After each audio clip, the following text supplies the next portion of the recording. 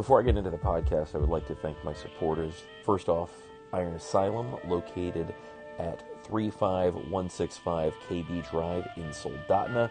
You can find them on Instagram and Facebook, as well as their website, theironasylumgymak.com. They carry supplements from Redcon 1, and as of this recording, Iron Asylum isn't open. All right, so I'm very optimistic that we'll all be able to get there on the 1st of May when this is all over. And I look forward to moving some weight around. I miss the morning crew with my zombie squad. Shout out to the zombie squad, you beautiful human beings. All right. For more information on the gym, the number is 907-953-4720. But I feel like I should direct you to the Iron Asylum Gym AK. All right. .com. Very important that you check out the .com and check out the Shop Now tab, because a lot of you have, when you see me out, you ask me about the t-shirts or some of the hoodies. This is where you can get them, and you can support a local business while they're not able to be open. You can still support them, get yourself some merchandise, get the blue tri-blend with the big Iron Asylum logo in the middle.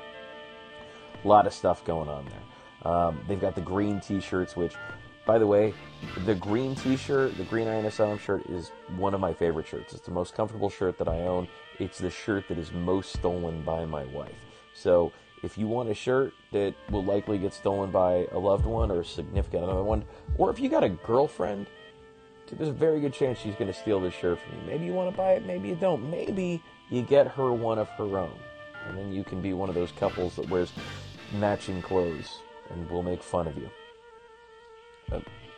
Unless you go to the website and you notice that both Brandon and his wife Jelani are in matching shirts, and then I just insulted my friend, and I'm an asshole.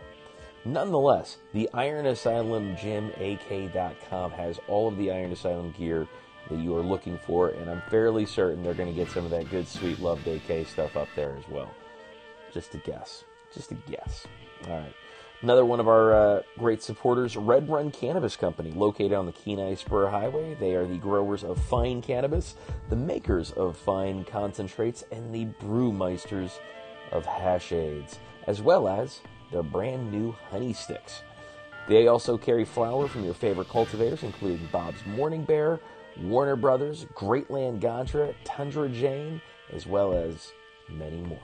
All right, they carry products from Lady Grey, the makers of fine cookies, breath mints, ice creams, and now birch syrup. So you can throw some of those on pancakes or into whatever recipes you've got lying around that call for birch syrup, and get busy with it. All right, they carry fireweed extracts, baked Alaska, glacier gummies, Momo's Bakery, and much, much more.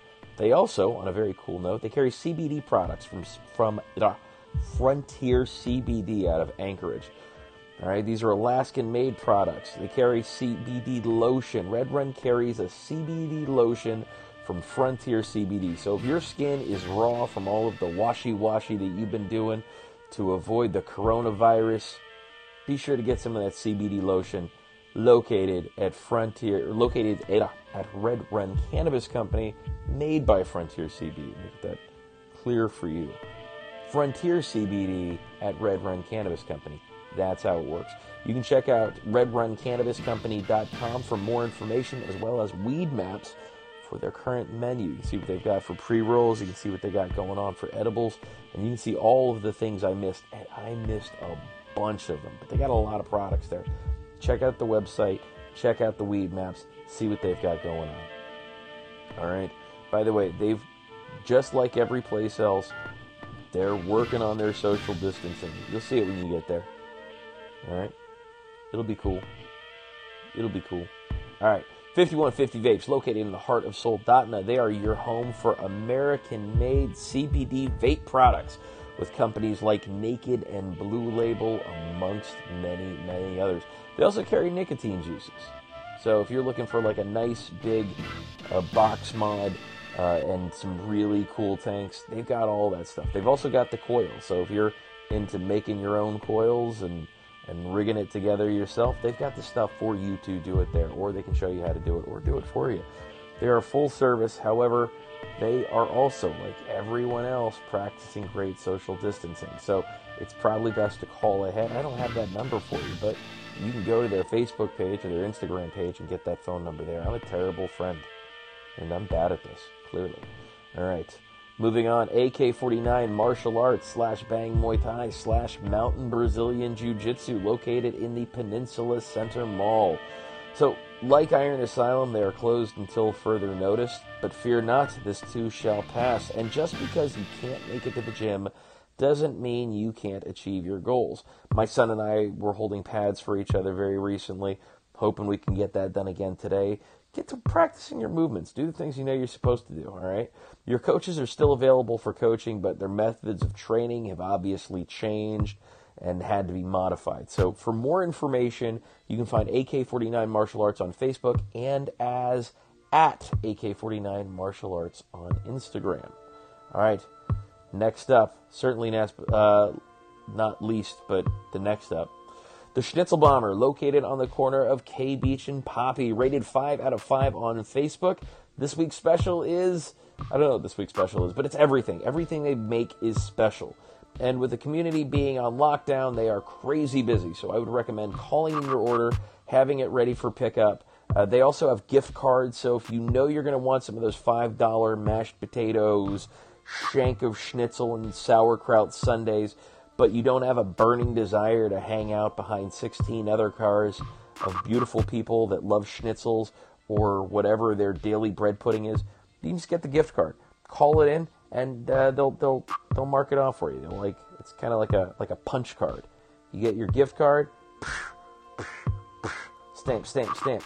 Moving on through it. You don't even have to interact with anyone. You can call in advance and just have your stuff ready to be picked up. You don't even have to talk to Vinny or Jess. Although, I would recommend it. And then ask them what they're listening to today, because they've always got some really good taste in music. That is the Schnitzel Bomber, located on the corner of K Beach and Poppy. All right. My guest today is Jason Chavarria, who on his own does a really good job of breaking down his resume of faith, and we get biblical. We only spend a few minutes, not too long, talking about How High To. The deeper conversation that we get into is about the darkness in media and leading into what some people are calling it end times. But as you hear in the conversation, we always seem to be in end times. So you just got to be prepared. And that goes for all of us. All right. Ladies, gents, others, thanks. Have a great day and enjoy the conversation with Jason. If there's a film that you think I should watch, let me know. I'm not going anywhere.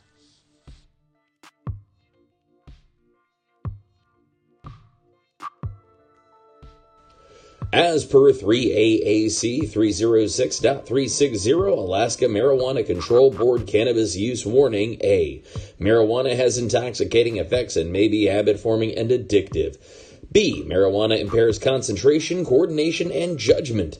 Do not operate a vehicle or machinery under its influence. C. There are health risks associated with consumption of marijuana. D. For use by adults 21 and older, keep out of the reach of children. And E. Marijuana should not be used by women who are pregnant or breastfeeding. Red Run Cannabis Company, license 3A10056. Red Run Cannabis Cultivators, license 4A10052. Red Run Cannabis Cultivators, license 5A19372. 5455 Kenai Spur Highway, 12156 Kenai Spur Highway, Kenai, Alaska, 99611.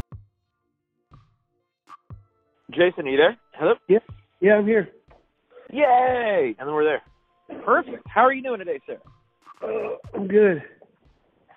How are you doing with the quarantine? You having fun? I'm having an excellent time watching my son do burpees and push-ups while my other son's trying to tear him apart. Well, that's the 2-year-old's trying to tear apart the 15-year-old while he's holding a sausage patty in one hand. Out of here. As long as the 15-year-old can defend himself from the 2-year-old with the sausage, he should be okay. No, you think it would be that easy? It's not. sometimes the ones that love you the most are the ones that'll hurt you the most. Yeah.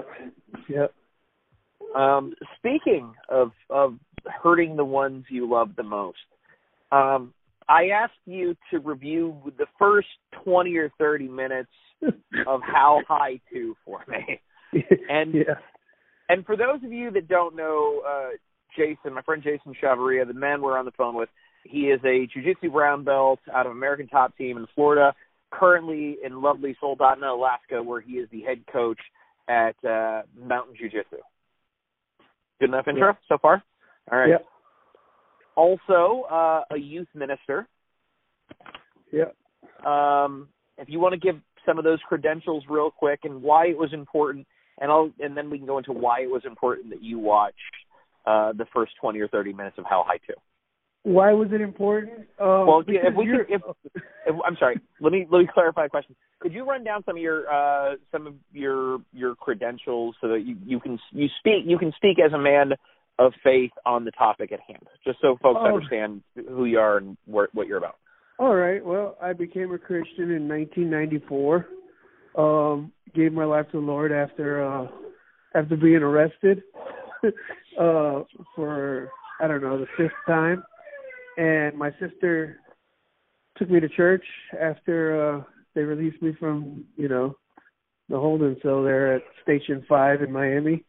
And she took me to church, and I'd been to church several times before that, but this time it was different. I had a really I felt the Spirit of God really touching, pulling at my heart.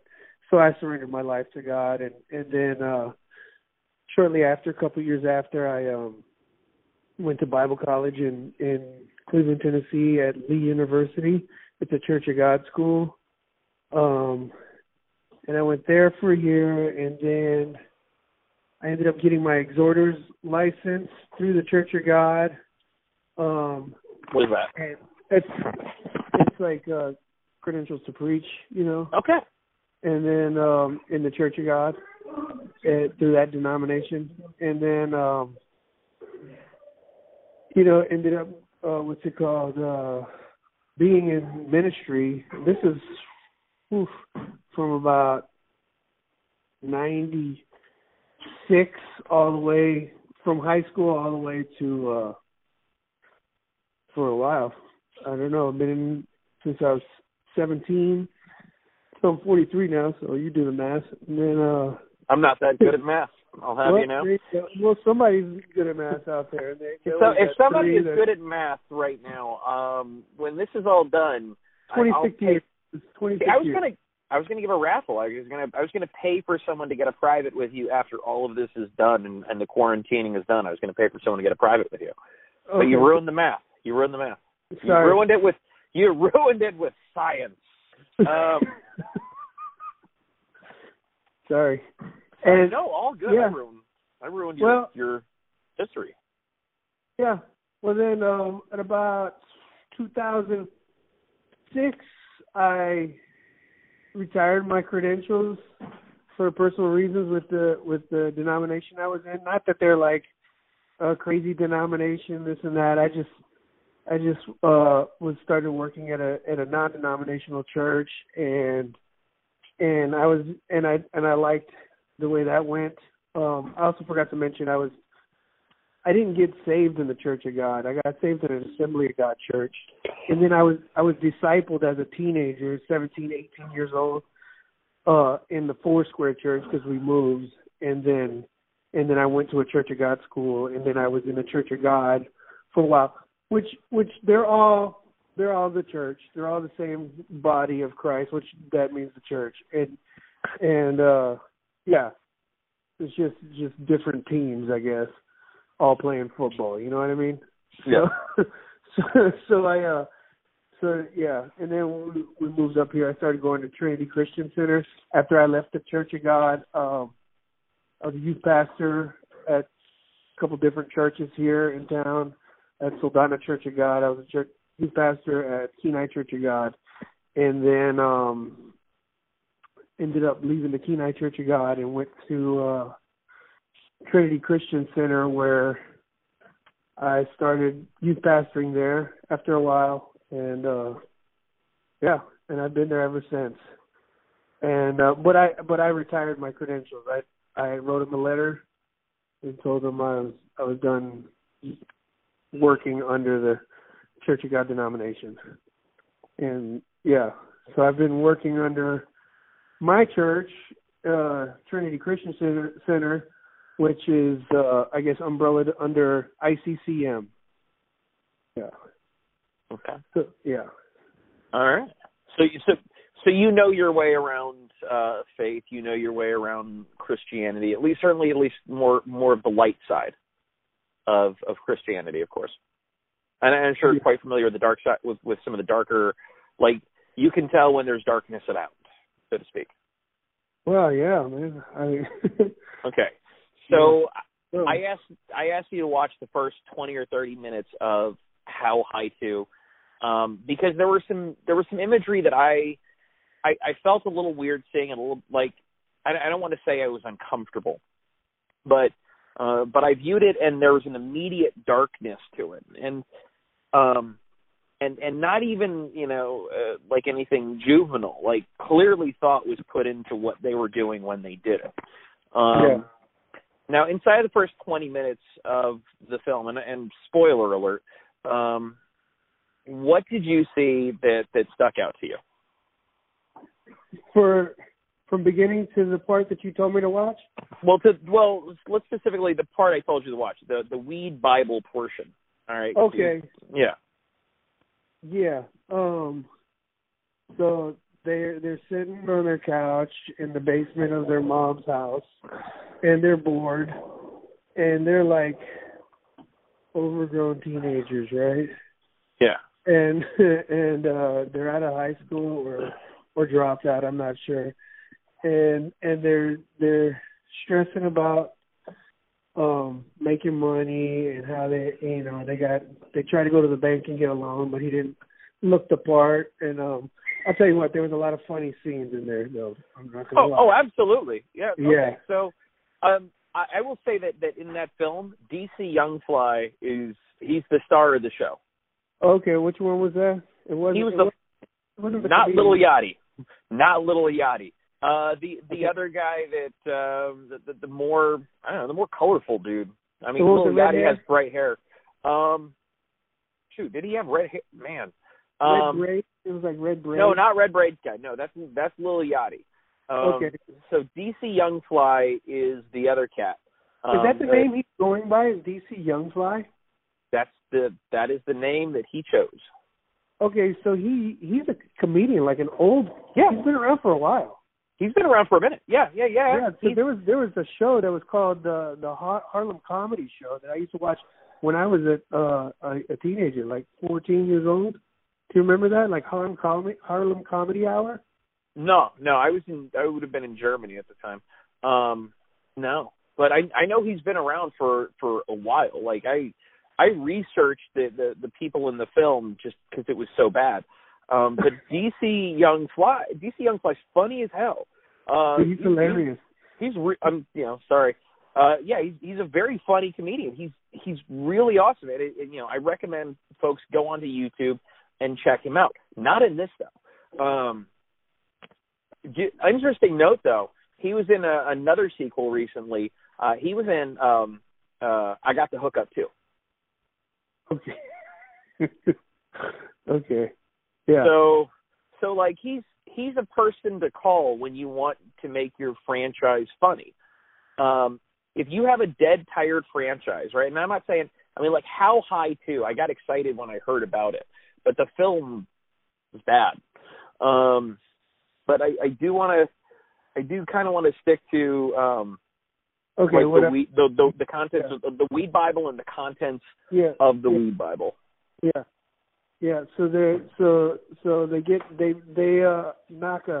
he knocks a picture off the wall, and then there's a hole, a brick missing in the wall, and there's it was a graduation picture is what fell off the wall, so I guess they did graduate from high school. So he reaches into this hole in the wall, and they pull out this Weed Bible, which is like a notebook. Yeah. right? Yeah, it's and it's kind of, I don't know. Yeah. I'm sorry. I don't mean to interrupt you. We'll do it again. Yeah, and it looks like somebody took notes while they were growing weed, right? Step by Yeah. step. Yeah. I mean, I'm no stranger to that life, right? I had a feeling I knew what was going on there. Yeah, I mean, this is somebody that took notes, and then there's like a big old blunt taped to the front of it, and yeah, so he wants to. One of them, Little Yachty, wants to read the notebook, and DC Young, what's his name? DC Younglove? DC Youngfly. Young Fly. Yeah. Okay, so DC Youngfly says, no, let's smoke that what's on front of it. So they smoke it, and they go on this trip through, like, space and time, and then they have, like, this outer-body experience where they go, you know, this psychedelic roller coaster, and it stops off in this field where, what's his name? He's hilarious, too. The cameos are great. Yeah. He and they're like, "Are we in heaven?" And he said, "No, man, this ain't heaven." And he said, "You wouldn't make it. You two." The chick says, "You two wouldn't make it to heaven anyways." And then they go on. This is like banter back and forth, and a lot of, you know, trying to explain different names of weed or something. I don't know. Yeah. And then he tells them that this weed will give you super powers to fight evil or fight crime or something. and so they go back and they're like, "Oh, I'm glad that's over with." And then they said, "Let's hit it again." He goes, "No, let's read this book." And so they read the Weed Bible. And so they open it up and they're going through the pages, and there's some funny, like, high school sketchings in there, right? Yeah. And then they open up to where how to set your lights up around the plant, and the way that they do the lighting, how the lighting is hitting the plant. It's like dots, like little short dotted lines of the light coming out of the lamp onto the plant, and the way that the lines line up is in a pentagram. You are correct. Okay. So are you familiar with Yachty? No, man. No, Okay. I stopped listening to rap music in 1994. So there you go. That, I mean, it was like all of that. I stepped away from everything. Fair enough. I wouldn't say rap music. I would say I stepped away from worldly music, because I still listen to, like, you know, certain Christian rappers and stuff. So I want to run. We can talk about music in a minute, because I'm always down to talk about music. But what did you make about some of the symbology, like, inside of the book, calling it, like, the Weed Bible, and then specifically, like, the pentagram? Do you think something like that is in a film like this intentionally? Oh, for sure, man. I mean, I've been seeing, like, on Instagram and Facebook, a lot of people are bringing to light the influx of Satanism in the media, music, movies, and mostly in, like, black culture and American black culture. Because you just can't say black culture, because it's not like Australian Aborigines or or South African, or, you know, people from Kenya, you know, like, it's specifically American black culture. And it's and there, I noticed some guy was talking about, man, he was going off about it, and people selling their lives to gain the world, you know, selling their souls to gain the world, which is an age-old tale, right? With a story with what's his name, the guitar player that sold his soul to the devil. Robert Johnson. Robert Johnson, yeah. You know, that was the story. Yeah, well, that he. Go ahead, sir. Go ahead. What I heard from that story was he played like a 1 or 2 string guitar, and he was so good at guitar. And I used to have a poster of him on my wall, because I'm a guitar player when I was a kid, and And he the story was that he was so slick with his words and just a player, good looking guy, played guitar very well, and that he was just winning over women left and right. And like he walked into town, he's like, "Where are the white women?" And it was like he and that they started lies about him selling his soul to the devil, so women wouldn't be attracted to him, I guess, or I don't know. That's how he got so good at guitar. I mean, Oh Brother Where Art Thou did that little. Yeah, there was that little tribute to him in Oh Brother Where Art Thou that was cool. Yeah, I'm glad someone else my age picked up the Robert Johnson reference in Oh Brother Where Art Thou? Where Art Thou? There's all kinds of stories when you start looking into the occult in rap music. Juice WRLD was a very very obvious, very recent example of that. There was a video of him. It's weird that a lot of this is spread via Instagram, but a video of him selling his soul around a pentagram, of candles, out somewhere. But it's there, and it's and whether or not, not to get into too much of a religious discussion, although that's why I asked you here, so interject anytime. But it seems like whether or not any of that's out there, you're giving credence to an energy, right? Like to this negative, ugly energy, and you're putting it out there, and it's good. That's how it's going to be received. So whether or not so and so did this or so and so did that, they still put that out there. They still put out that energy, and they're on the receiving end of that. Whatever negative energy you put out, you'll end up on the receiving end of that same negative energy. Maybe that's his plan, that's what he wants. He's a slave to it. So what comes to my mind immediately, anytime it comes to music and media, of all sorts, is Ephesians, the book of Ephesians, and in chapter 2, and it talks about Satan, the devil, being the god of this world and the prince and the power of the air, and a lot of people would question, well, isn't God, our Lord, the God of this world? And it's not a statement of the earth. The world is not a statement of our planet. He's the God. He's the God of this like the social era. You know what I mean? Like humanity. When he was kicked out of heaven and was sent to earth, he wasn't the God of this earth. He was only became the God and the ruler of this earth when Adam gave over his dominion to Satan. And so, in Paul's writing in Ephesians, he said, some of us, we were slaves to that, but now we're not. And Paul starts going into great detail in chapter 6 of,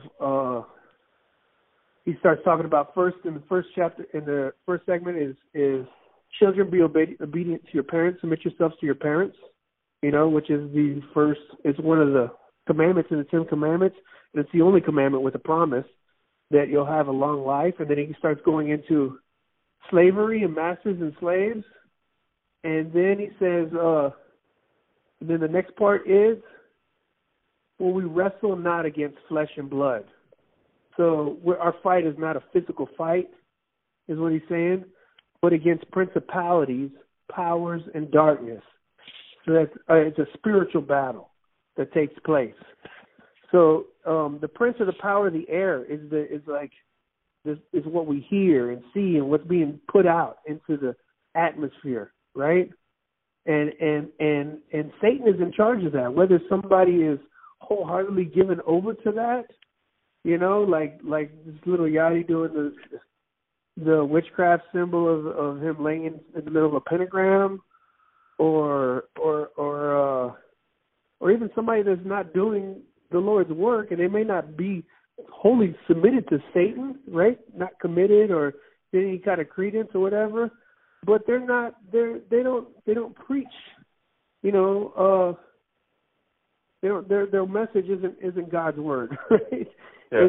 It's an influence to which the first part of the movie is just like full of just like sin, dude.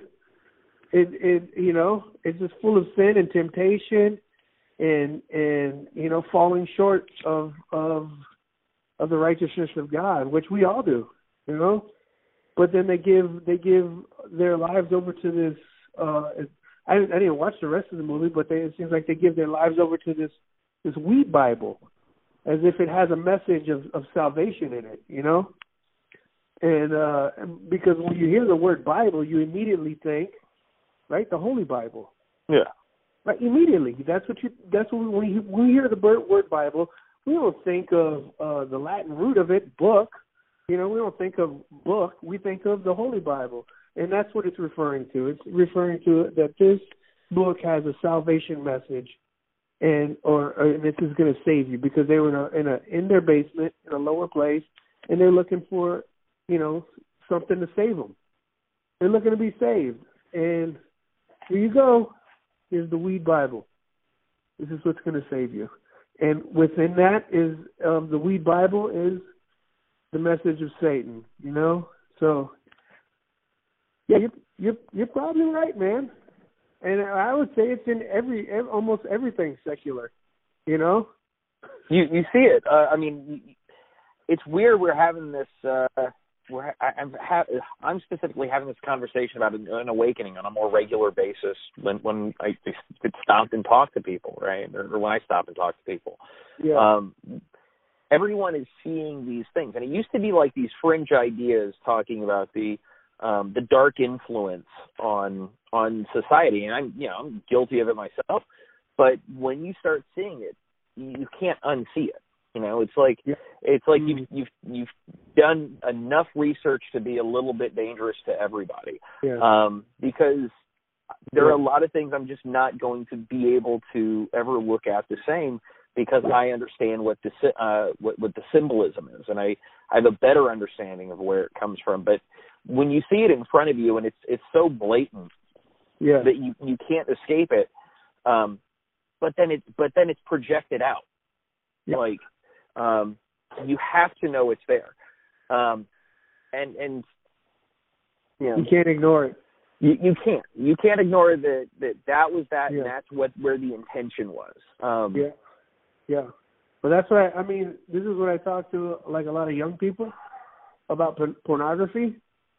I'm like, you know what? It grabs a hold of your mind and your heart and your soul, and it takes you captive.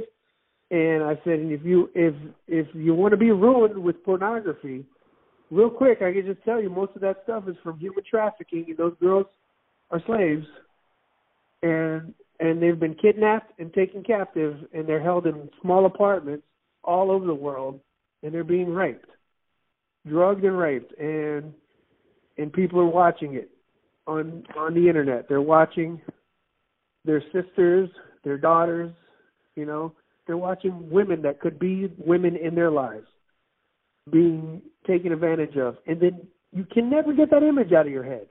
You cannot unsee what you've already seen. It's there.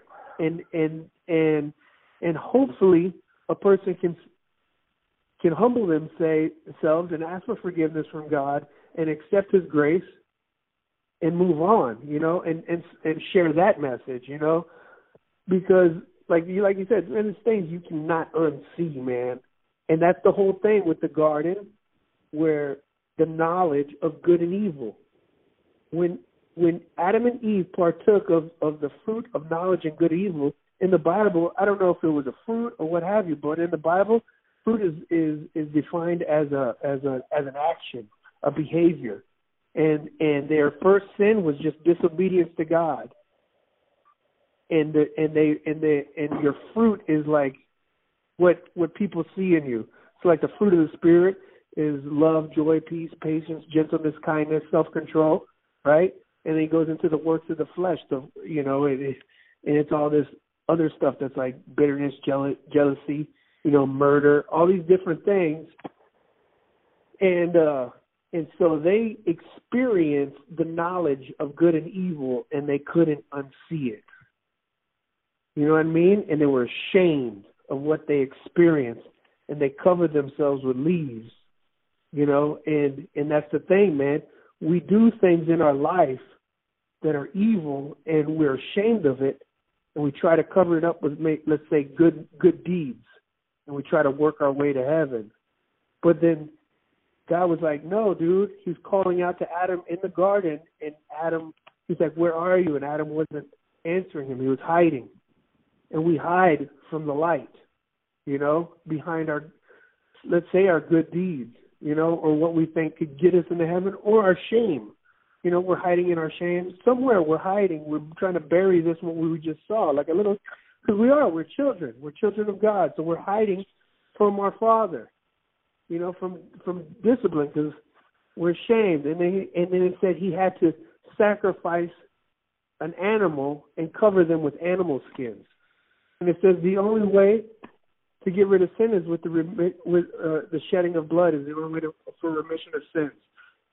So that was like foreshadowing Jesus' death at the cross. And the only way that we could receive grace into heaven, acceptance into heaven, access into heaven is through the sacrifice and blood of Christ to cover us. I don't know, man. It's there's a lot going on there. But at the same time, man, I think we've been in this battle from the beginning of the age of the creation of everything, really. So this isn't a new thing. All right. Good to know. Good to know. Yeah. But it's a weird thing because I don't know. We're receiving information from fewer and fewer sources at this point. We have a couple of major streaming providers that provide a whole bunch of information, and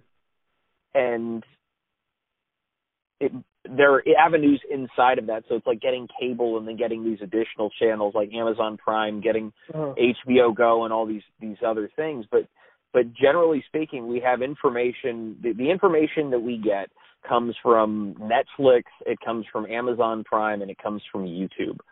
If we're not getting it from like the traditional sources, right? Yeah.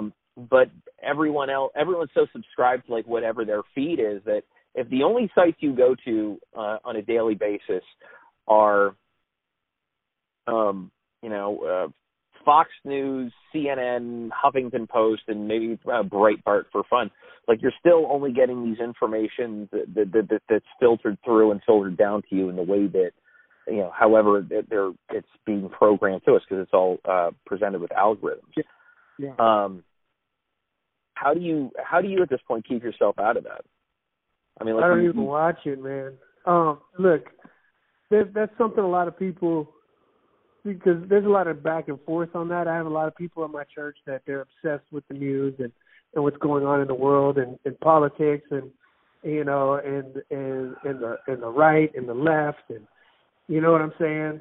And so they pick and choose what they're going to watch, which in essence they all watch the same thing, just like you said. They all watch the same things. Where do I get my information from, Bill? Mostly from you. I'm sorry. No, I don't watch, dude. I don't watch the news, man.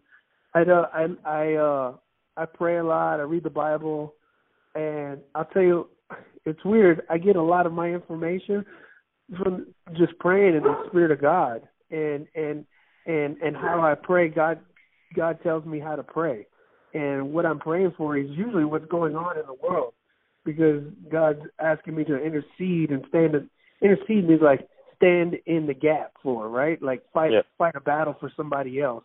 And so that's usually what I'm doing, man. And I'll pray with certain scriptures, that pertain to the time that I'm feeling, I praise the Word of God, and so that's where I'm at. And then I just listen to people talk in the areas that I go. You know, like I work at a high school, so I get to hear a lot of chatter from teenagers. I get to hear a lot of chatter from teachers. I work in the church, so I get to hear a lot of different church people talk. And I work in a gym, and I get to hear a lot. And then at the gym, I think at gyms you get the most multicultural group of people in one setting. You know, I would say, so I get to hear chatter from all those different guys. And for some reason in jiu-jitsu and martial arts, you're going to get the broader thinking people. They're out there, right? These are the conspiracy theory people. These are the people that question everything because they're martial artists.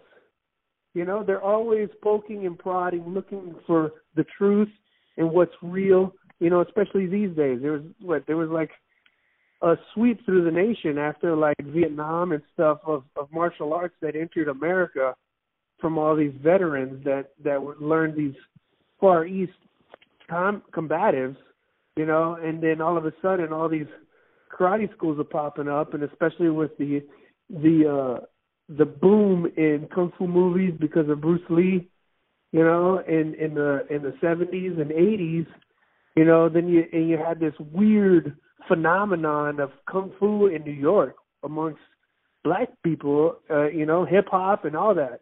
Right, and I was a part of that era. You know, I took karate when I was a little kid. I took taekwondo, you know, and I watched we had kung fu theater every Saturday, and that would come on. I think it was Channel 39, WDZL in Miami, and which is now the WB, but or something else now, I don't know. But I would watch all of that, and so we were always broad-minded, thinking fantasy and about martial arts, and then all of a sudden UFC came into play, and they tested all that, and even me and my son were always thinking, is that real? Is that real?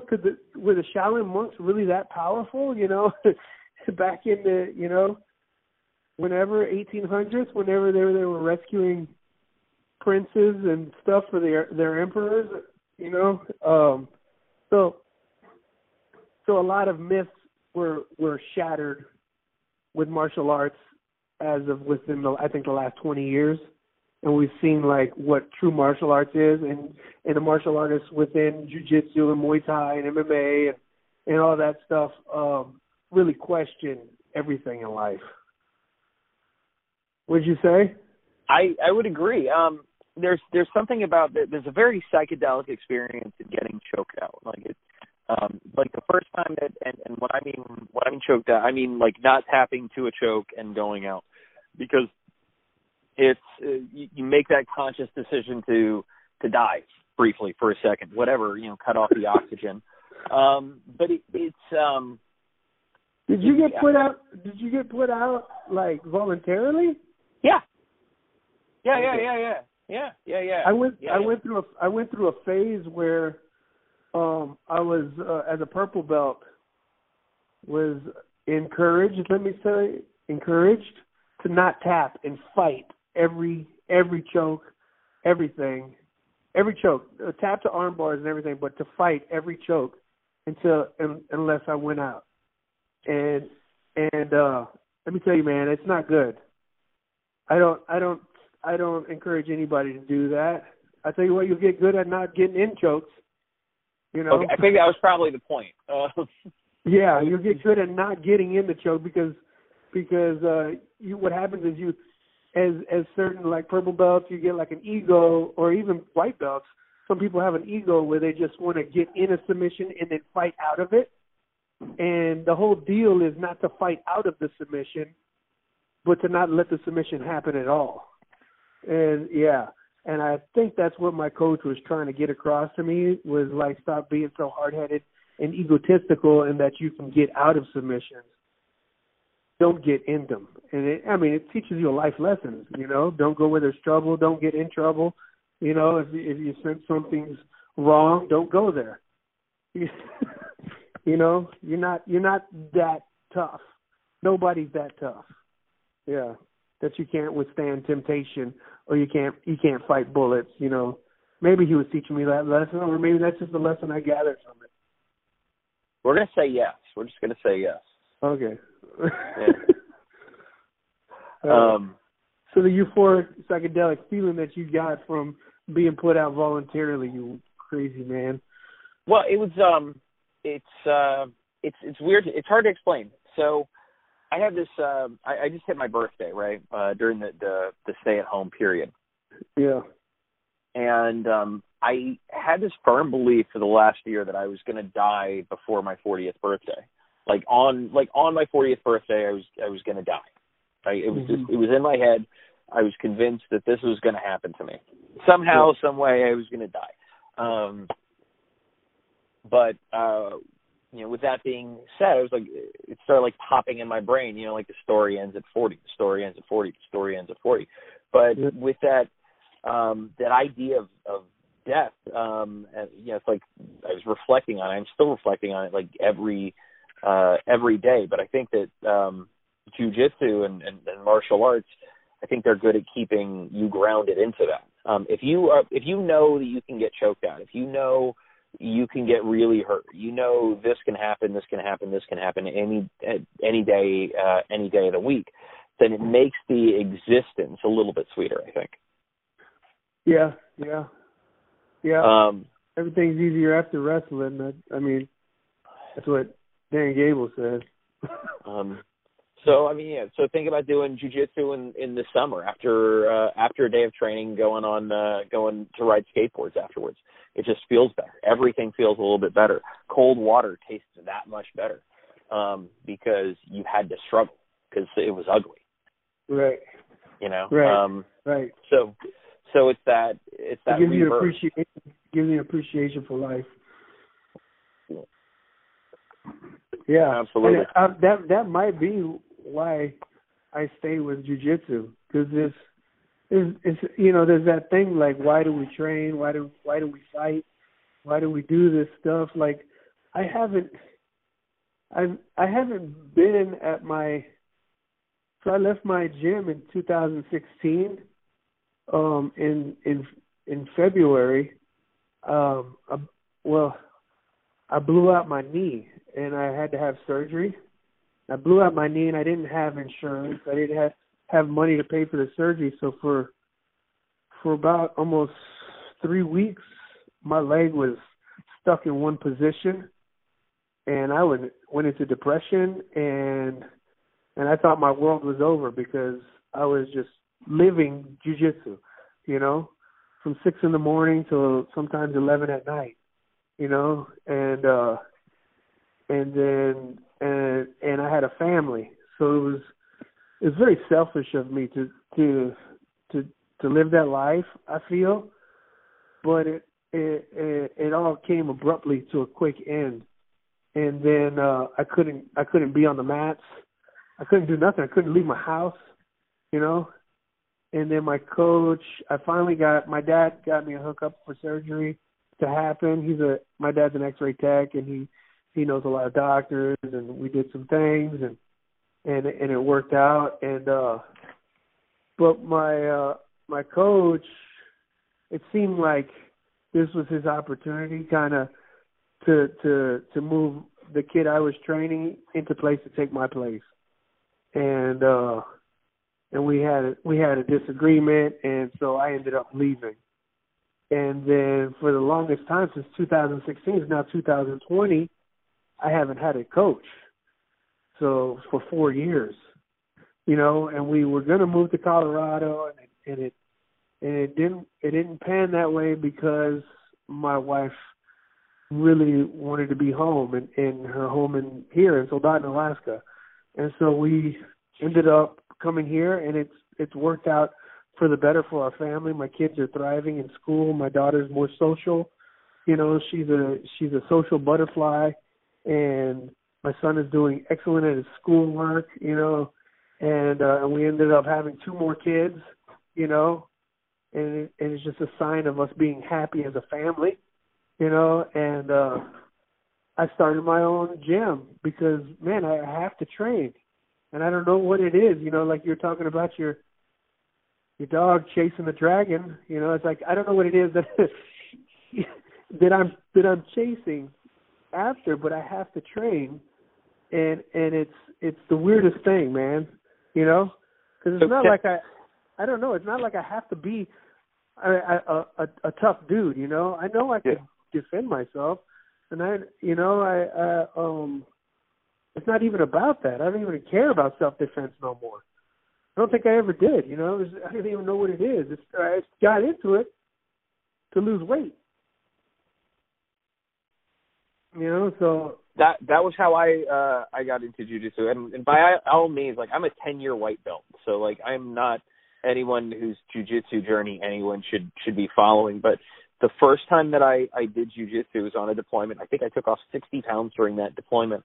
And it came from jiu-jitsu. It came from some just grinding it out on those mats, from wrestling and shit stuff. Yeah, man. I want to take the opportunity to explain my dog chasing the dragon for anyone listening. So, I'm working on this idea that taking your dog on a long walk is a lot like is very much like a psychedelic experience for your dog.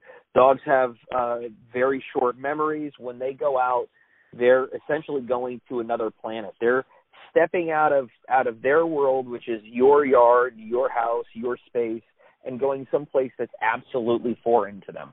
So if it's me walking my dogs along the Kalaponsky Beach trail, the Kalaponsky Beach Road Trail down there, for my dog, that might as well be Mars. Like, there's a whole bunch of cars, there's trees, there's a lot going on that is much more than what she's used to. When we're walking in the woods, it's a billion different smells, and dogs smell so much differently than we do.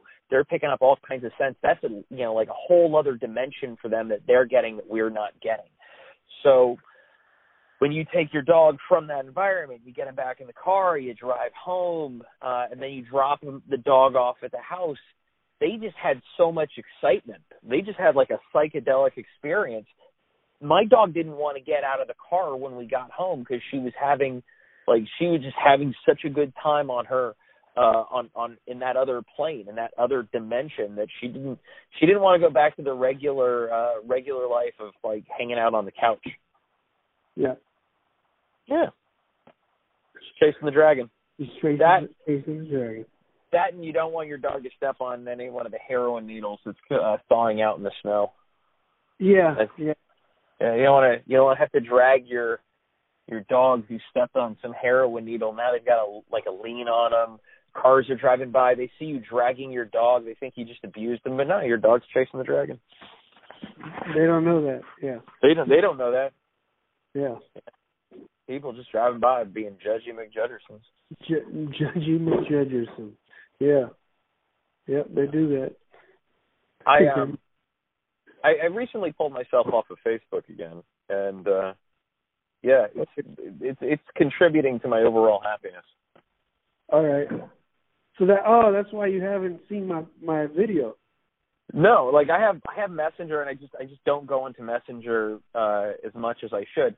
But yeah, you sent me a video from your church. Children's church. You're gonna love it. Okay, all right. I'm sure I will. Now, if I love it, can I share it on the in the descriptions for this podcast? Yeah, dude. All right. Normally, I try to think of like a cool, clever title for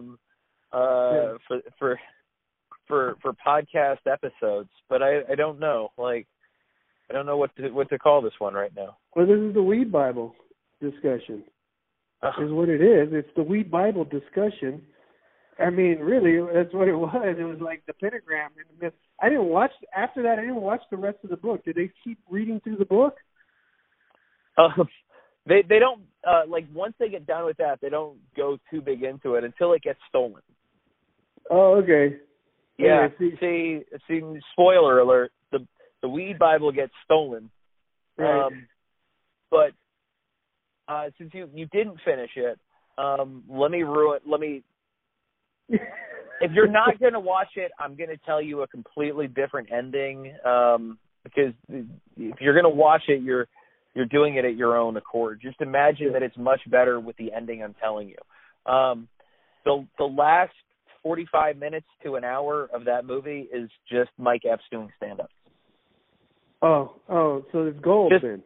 Just don't actually watch the rest of the movie because you'll be sorely disappointed. But if you stick with the ending, that the last 45 minutes is Mike Epps in front of an audience doing stand-up, then it'll be better than what's actually there. He's so funny, man. I remember watching him so much. Do you remember in was the movie he did with Ice Cube? Which one? Was the one where they won a All About the Benjamins? Yeah.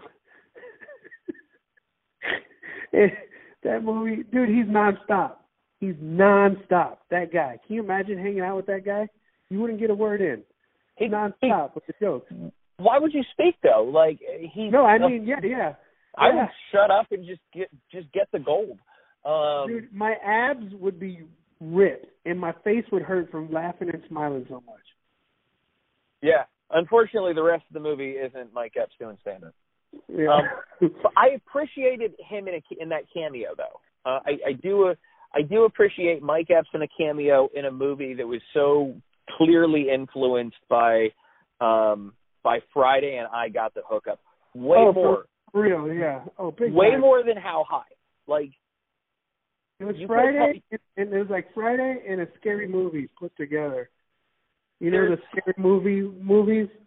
Yeah, the Wayans Brothers movies. The Wayans Brothers, yeah. It was super lame. I mean, it was a bunch of movies that weren't How High. Like that's it. Yeah. That's all I can really say about the film. Well, honestly, I never watched all of How High either. Yeah. Okay. Yeah, so I think I've caught clips of that, and and I don't know if is that the one with Method Man and Redman? Yes. And there's like when he smokes, there's like a ghost or something. Yep. Okay. Yeah. So yep. That one probably has satanic influence also. I mean, doesn't Redman have a song like "Come Down into the Pit" or something? I don't know. I don't know about that. I can neither confirm nor deny that he's got anything about coming down to the pit. He's got, Let's Get Dirty with DJ Cool, and then he was on the track with Christina Aguilera, which samples his track. But I can neither confirm nor deny that he's got a song about coming down to the pit. I think he does. I don't know. They had it. Yeah, there were ghosts in that film. But I will also say that Ben Franklin, from the research I've done, was actually a cannabis smoker, and so there was some historical accuracy in the film. Okay. So, but they also had Bufu. Is that another rapper, or is that... No, that was Redman and Method Man's clothing line in the movie. It was By Us, not Love You, but the other one. Okay, so they're competing against Fubu? Yeah, it was Bufu, By Us, Love You.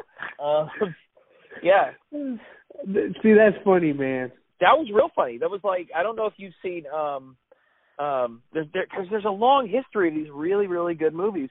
I Got the Hookup, the very first I Got the Hookup. Cellular 2 was the name of the big evil cellular company in that movie. When did I Got the Hookup come out? 98, if I'm correct. Okay, yeah. So I was in a band in high school, and we were called No Hookup. And it was because we had no connection that day, and we couldn't. Yeah. And I thought it was a faith thing, because like as a Christian dude, a man of faith, you couldn't just hook up. I was not a Christian at that time. Oh, okay. Yeah, so we we didn't even know what kind of music we played. We had one guitar player that played punk. I was a blues guitar player, so I played a lot of like blues lead and like, you know, that style of guitar because that's how my dad and my uncle taught me. And then we had a metal drummer, did a lot of fillers, right? A lot of double bass, a lot of fillers. No, this is before that. I'm trying to. High school. Yeah, my son's talking to me. He goes, "Is that Joel?" I was like, "No." And then yeah. So and we couldn't connect that day, and so we just raided my the other guitar player's mom's liquor cabinet. Yeah. That's what happened that day. She had the hookup. The thing was, I wasn't a drinker. You know, I was just a pothead. It was like I mean, I would drink beer, but I wasn't drinking like liquor. I was only like 14, man. 14 or 15. It was, you know, didn't have that yet. Yeah. Now I'm imagining Slayer with an "Oh Brother, Where Art Thou" mashup. Could be fun. That was it. That would be it, man. It was like definitely like Slayer, Deicide, you know, Cannibal Corpse mixed with you know, some whatever punk rock music. I didn't listen to punk, but my best friend did, and so did the other. He was the singer. Yeah. And also a little bit of Sarah McLachlan.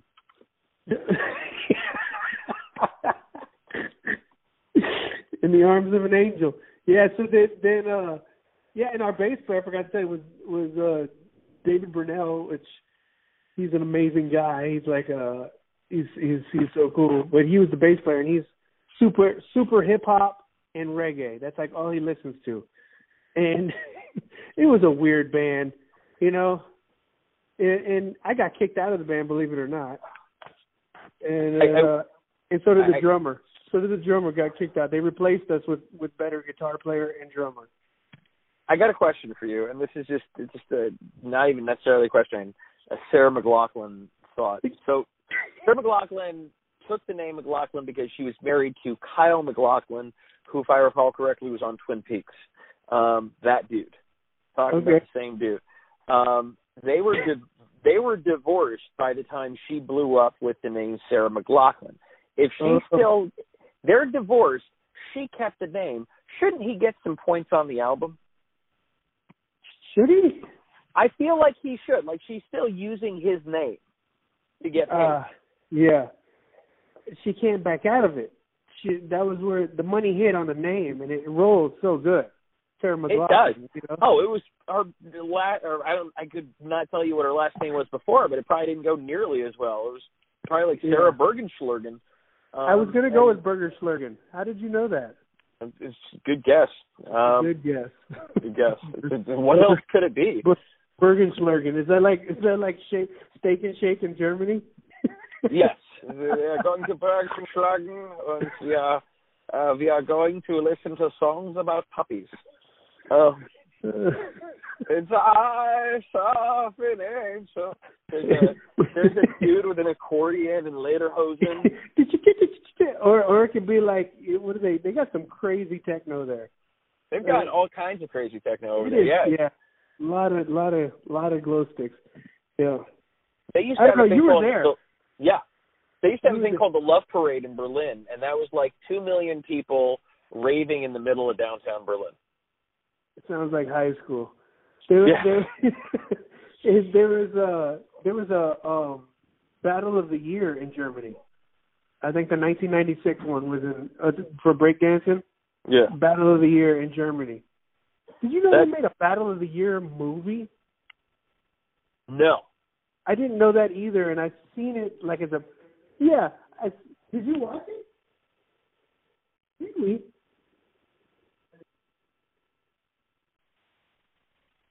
I guess I watched it. Wow. You know, must not have been memorable. It must not have been. I probably thought it was like another Tatum Channing movie. I mean, why else would you watch it? By the way, is it me or does Dustin Poirier, is it me or does he look like if Channing Tatum actually fought? Like if Channing Tatum's action scenes were real, he'd look like Dustin Poirier. Dude, that's a home run. Have you shared that with anybody else? I'm sharing that with you. You need to put a copyright on that because he does. And there was an MMA movie where Channing Tatum was. I think it was an MMA movie. He was like selling stuff on the side of the road and ends up beating up some thugs. And next thing you know, he's in some underground fighting scene. And then I had to go get the kids from school or something. I didn't watch the rest of it. I'm vaguely familiar. I'm not sure if it wasn't Red Belt. No, it wasn't Red Belt. I like Red Belt. I did not see Red Belt. That's why I know it wasn't Red Belt. But I know it's what you're talking about. I steal a lot of the games that I play with, like jiu-jitsu, like blindfold, tie one hand up, one hand leg back. So that's the that's like the Thrashin or like the Rad of jiu-jitsu or of movies. You know, like you mean like Nicole Kidman Rad? Nicole Kidman wasn't in Rad. Yes, she was. Lori Loughlin was in Rad. No, Nicole Kidman was, dude, with the BMX biking. Yeah, I'm sure that Nicole Kidman was in a BMX film, but I don't think she was in Rad. She was, dude. We're gonna go back and watch it together. All right. So I'm gonna need to settle this right now. I'm digging onto the internet. All right. So while I'm doing that, I need you to tell. Okay, Nicole Kidman BMX movie. Yeah, perfect. BMX Bandits. Nicole Kidman was in BMX Bandits, not in Thrashin'. I didn't say Thrashin'. I said Rad. Or Rad. Rad, not Rad. Lori Loughlin was in Rad. She could have been a McLaughlin, and we'd still be watching that movie today. My gosh. By the way, there is one of the things I discovered before I got off of Facebook, and this is how great and specific Facebook is. There is a Rad Racing fan page that is led by the ultimate Rad Racing fan. Like he's got photos with Lori Loughlin. He's got one of the remodeled bikes with perfect specs. Yeah. You know, like he's got like props from the movie. But Rad, like as cool as that movie was, and as much as it affected certain people, it affected certain people a whole lot more. Yeah, I mean, maybe that's his only claim to fame, you know, or it's his only claim to anything. It happens, man. Yeah, I guess eventually, if you hang on long enough, you can own all of the memorabilia from your favorite, 80s sports movie. I wonder what's available on eBay that was used in Thrashin'. Or Gleam in the Cube. Ooh, whoever owns that aluminum skateboard is definitely they're holding on to something. with the plate, what is that called? The diamond plate? Yeah. Yeah. Oh, that deflects bullets? Man, it apparently handles real well. You know what I liked about Thrashin' was that opening grind. That really long grind he does on the curb. That was really nice. All of it was great. Like all of the flatland skating, the joust. Yeah. All of it was great. Like and yeah, it was just such a fun fucking movie. Fun-loving movie. It's a fun-loving movie. I'm so sorry. Be yourself, man. I'm trying to work on it, man. It's weird because of the times that we live in. We're a lot of us are spending more time at home, and so I really have to watch watch what I say when my children are home. And so I gotta get better at it on a more regular basis. Language is it comes from the heart, and so what's in your heart is going to come out your mouth. Yeah. So whatever you're putting in your heart, that's what's going to come out of your mouth. And so socializing also, like who and how you talk with people, is always going to come out of your mouth. Like culturally, you know, if you're an oil field worker and you give it to speaking like, or I don't know. I always go with oil field worker, or you're in the Navy, I guess. I don't know. My dad was in the Navy.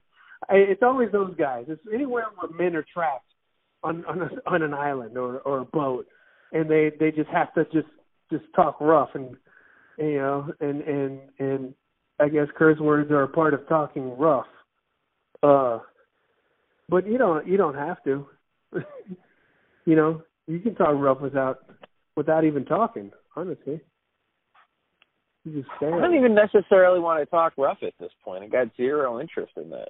It's just a cultural habit, you know, Yeah. something like that. Yeah, you know, put good things in your heart and then speak it out. I don't know. Talk with your children more. I don't know. By the way, anyone listening right now, hearing and they heard the dog bark in the background, because I can't record in my house, I have to record in the studio. Like I'm trying to stay at home with my family. I'm recording in my car, and so my dog's more or less, I don't know, he's hanging outside the car, like barking at the air. I What he does. can't hear it though. Oh, you can't. Oh, okay. Well, then it's me being self-conscious about my dog barking. Yeah. Or you had a long day on your feet. Boy, these dogs are barking. Ah! What's it called? Yeah. Which, by the way, would have been a terrible name for the first Die Hard. Boy, these dogs are barking. I mean, given how it all went down, you know, it makes sense that could be an appropriate title, or Walk on a Rug. Oh my! Walk on a Rug 3, starring Bruce Willis and Sam Jackson. Oh, Sam Jackson's in it. Is he in it? Well, if he was he was in Die Hard 3. Oh. So if we're gonna call, like, because not to ruin it for anyone who hasn't seen the Die Hard, but the guy's feet were hurting, so he took his shoes off and he was barefoot for most of the movies. There it is. Bruce Willis shot a lot of people without shoes on. So if he'd have been barefoot, Boy These Dogs Are Barking Boy These Dogs Are Barking Part 3 or Walk on a Rug 3 with Sam Jackson would have been a great movie. Plantar fasciitis. Yeah. Maybe.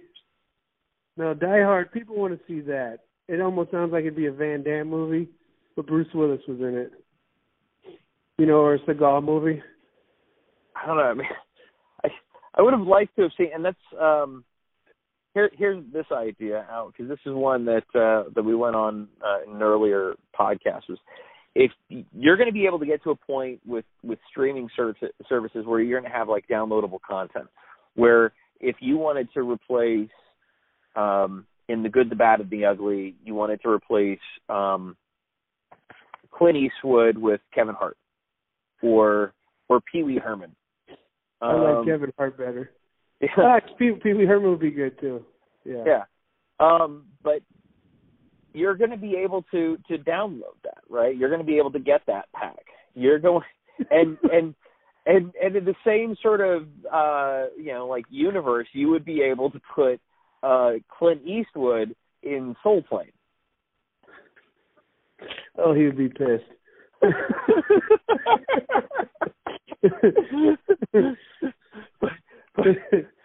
But the great thing is he would be playing it as Kevin Hart. It would be Kevin Hart's dialogue. It wouldn't necessarily. I don't know if it would be Kevin Hart. It'd probably have to be Kevin Hart's mannerisms, but Kevin Hart's dialogue with Clint Eastwood.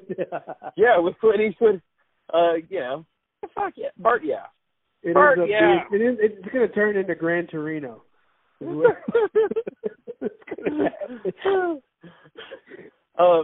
But you could do anything you want, man. You could put John Cena in Goodfellas as Joe Pesci's character.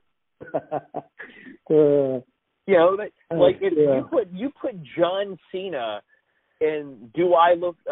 Am I a clown to you? That's really terrifying. He kind of does that type of stuff already. He is I don't know what it is about John Cena, man. I like that guy.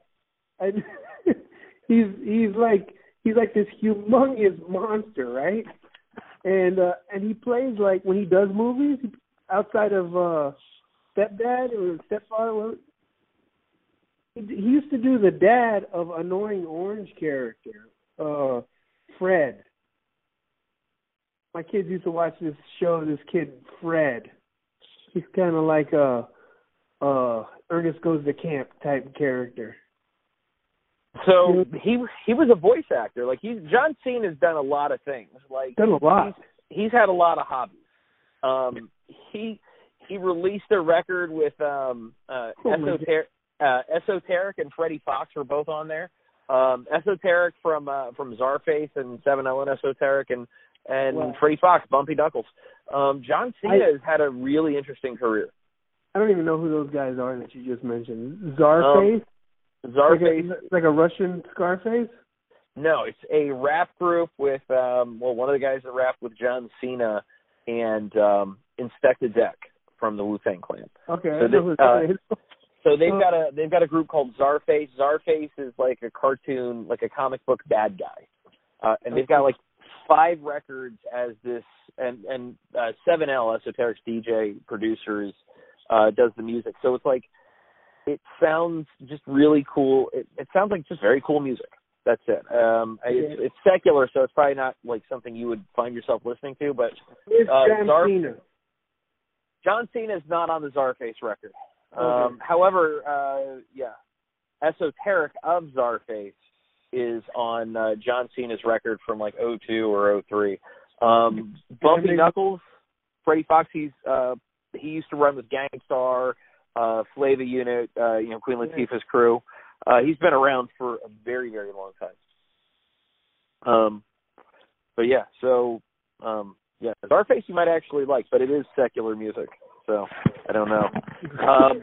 It's also like comic book stuff, and they rap. Yeah.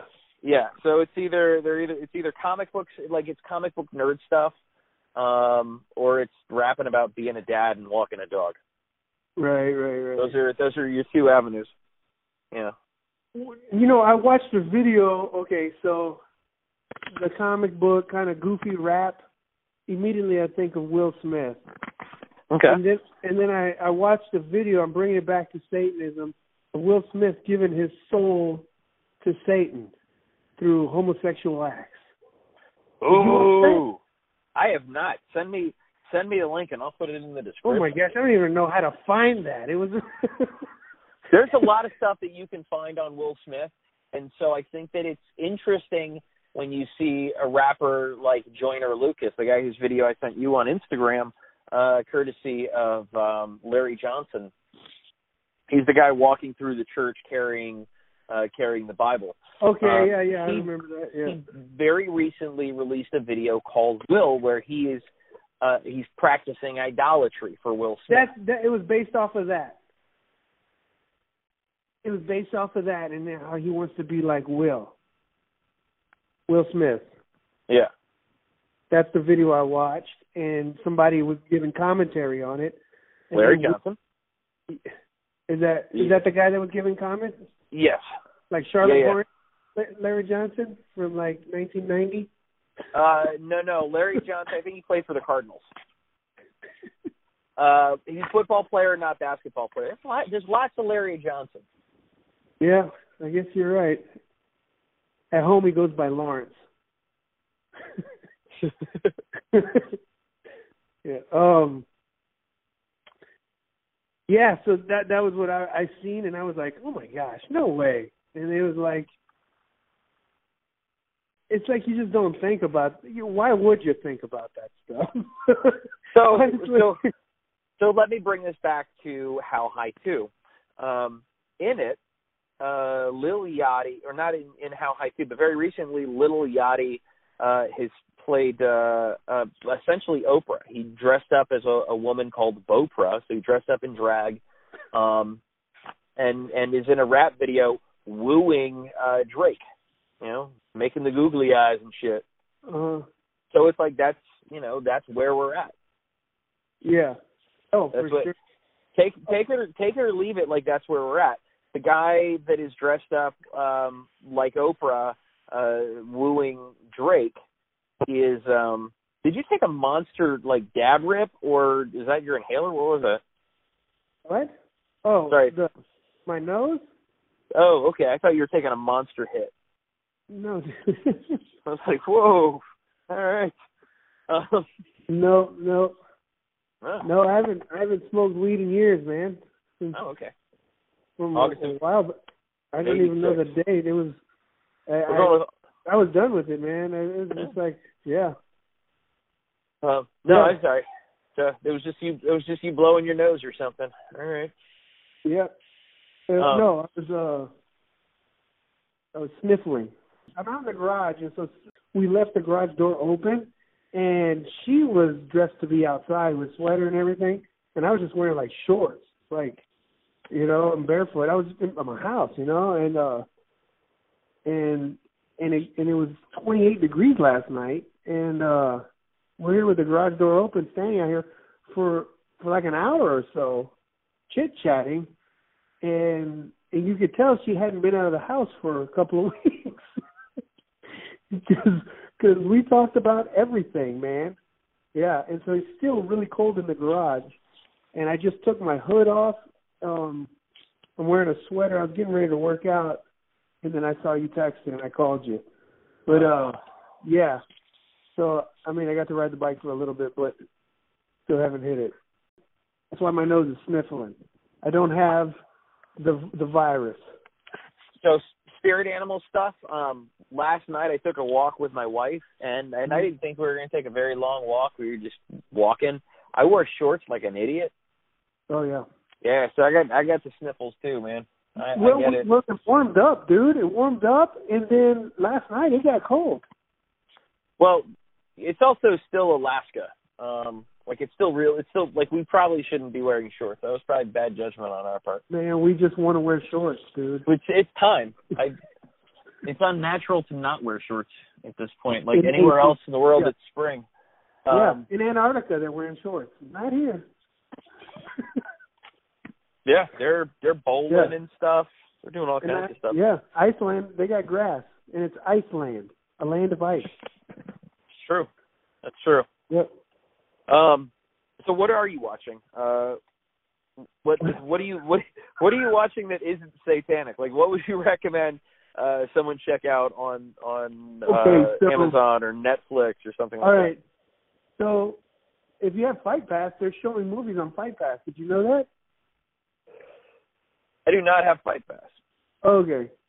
So, all right. So the latest movie, last night I watched Back to the Future 3. I didn't know there was a third one because... They're putting Back to the Future 3 on Fight Pass?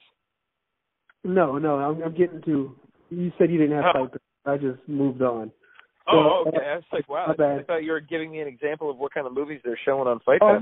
No, they got Kung Fu movies. Oh. Yeah, they're pretty dope. But nevertheless, they have all of the 36 Chamber. All of them. They knew we needed to have that. But and they got some other ones on there. So I watched Back to the Future 3 last night. It was funny. And then the one scene that made me laugh was when Doc Emmett Brown breaks up with Claire Clayton, and it's like a little kid's book, and the way it's written, and he's at the tavern, and he says, give me a drink, and then he's like, you want your glass of milk? He goes, I need something stronger than that. And the guy goes, want some sarsaparilla? And he goes, no, I need whiskey. And they're like, you know what happened last time you drank? And so it makes you think, wow, Doc Brown, he put away the whiskey and lost it. He got wild or something. And so he's there and he's saying, he's just telling everybody how heartbroken he is about breaking up with this chick, and She was the whole world to him, everything. And then he broke up over a discussion about the future. And then somebody goes, no, this one dude goes, I've been all around the world selling this barbed wire fencing. And he goes, and you never know what the future holds. There's all kinds of women out there. They're all the same. You're going to find love anywhere. And he goes, what the future holds, he gets crazy. And he starts talking about the future. Mind you, he's in 1885 in the Wild West. And he starts talking about the future. So he talks about the future all night long. And then Marty McFly comes in and he's like, Doc, we got to go. It's like 8 o'clock. We got to go. and he says, how much has he had to drink? No. Sorry, back that up. Rewind. Doc takes one shot. You see him drink this one shot of whiskey, and he passes out immediately. Boom. And they can't wake him up. And they say, he goes, how much did he drink? He goes, just that one shot.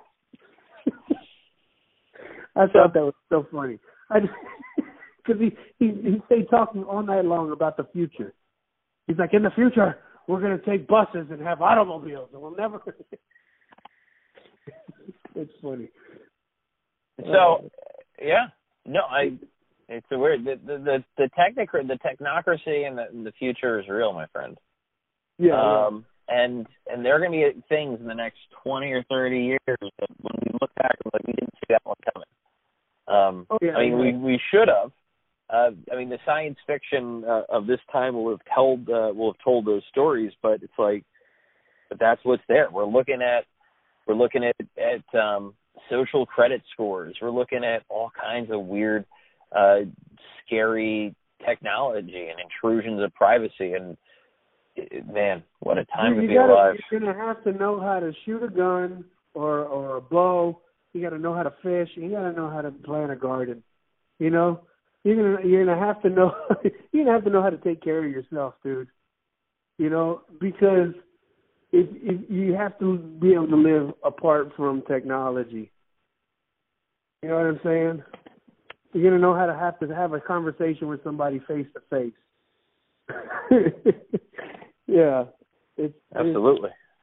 You're gonna have like these basic things back into play because, dude, you're gonna have to know how to work on your car. You're gonna have to know how to do everything, just to be apart from society. Yeah, which I think, man, Alaskans have a jump on the rest of the world because we're still in that last frontier mentality up here. You know what I mean?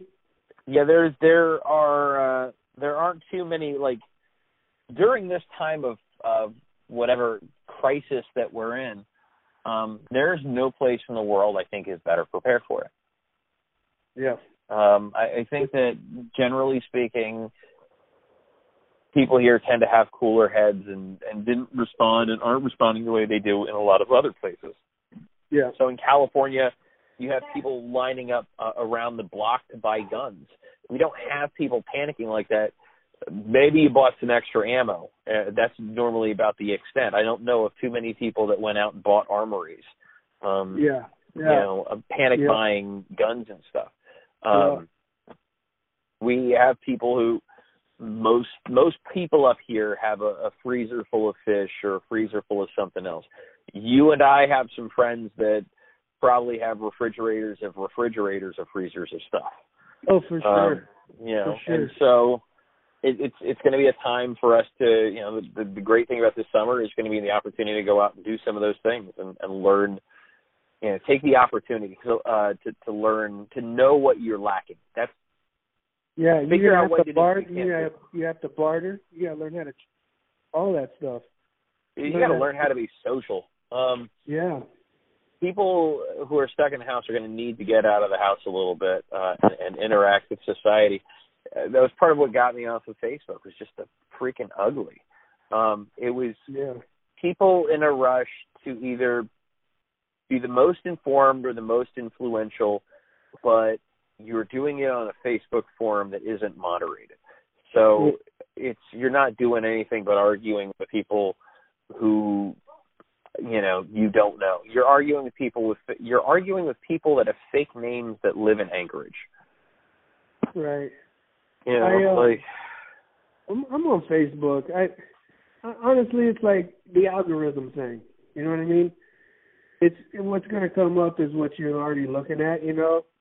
So like we watched. It was hilarious because our church service is online now, and so Sunday morning we watched church on Facebook Live. And then right after church was done, it was on my phone, so the next video comes up, right? So you can imagine whatever you're watching, if you're having church service with your family and the next video comes up, if what you're putting in your mind is not good, this is what your whole family's going to see immediately, right? And the next video that came up was a fight, and it was like a street fight in Hawaii. So it shows you what I watch. It's just like nothing.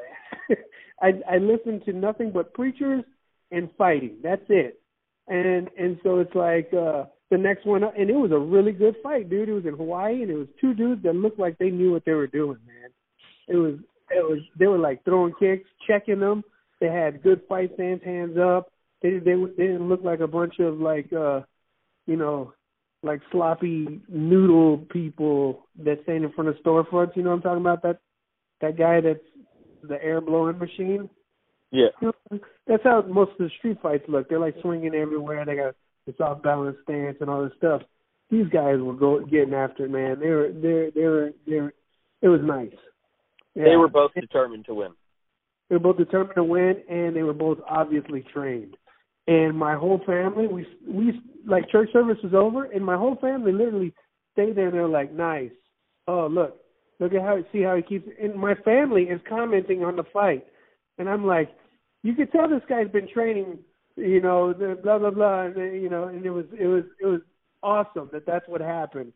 But I could tell you, like some people, they're constantly listening to like political stuff and political arguments, and they're stuck in that world, man, and they can't get out of it, and so that's all they hear and see is just nonsense of these just endless arguments, man.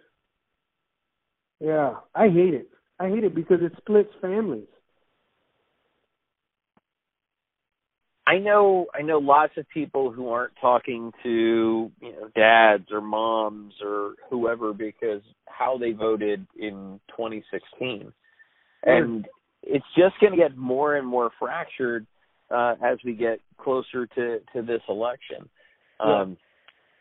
It says it in the Bible, man. It says in the last days, mothers will turn against their children, sons against mothers, sons against fathers, daughters against mothers.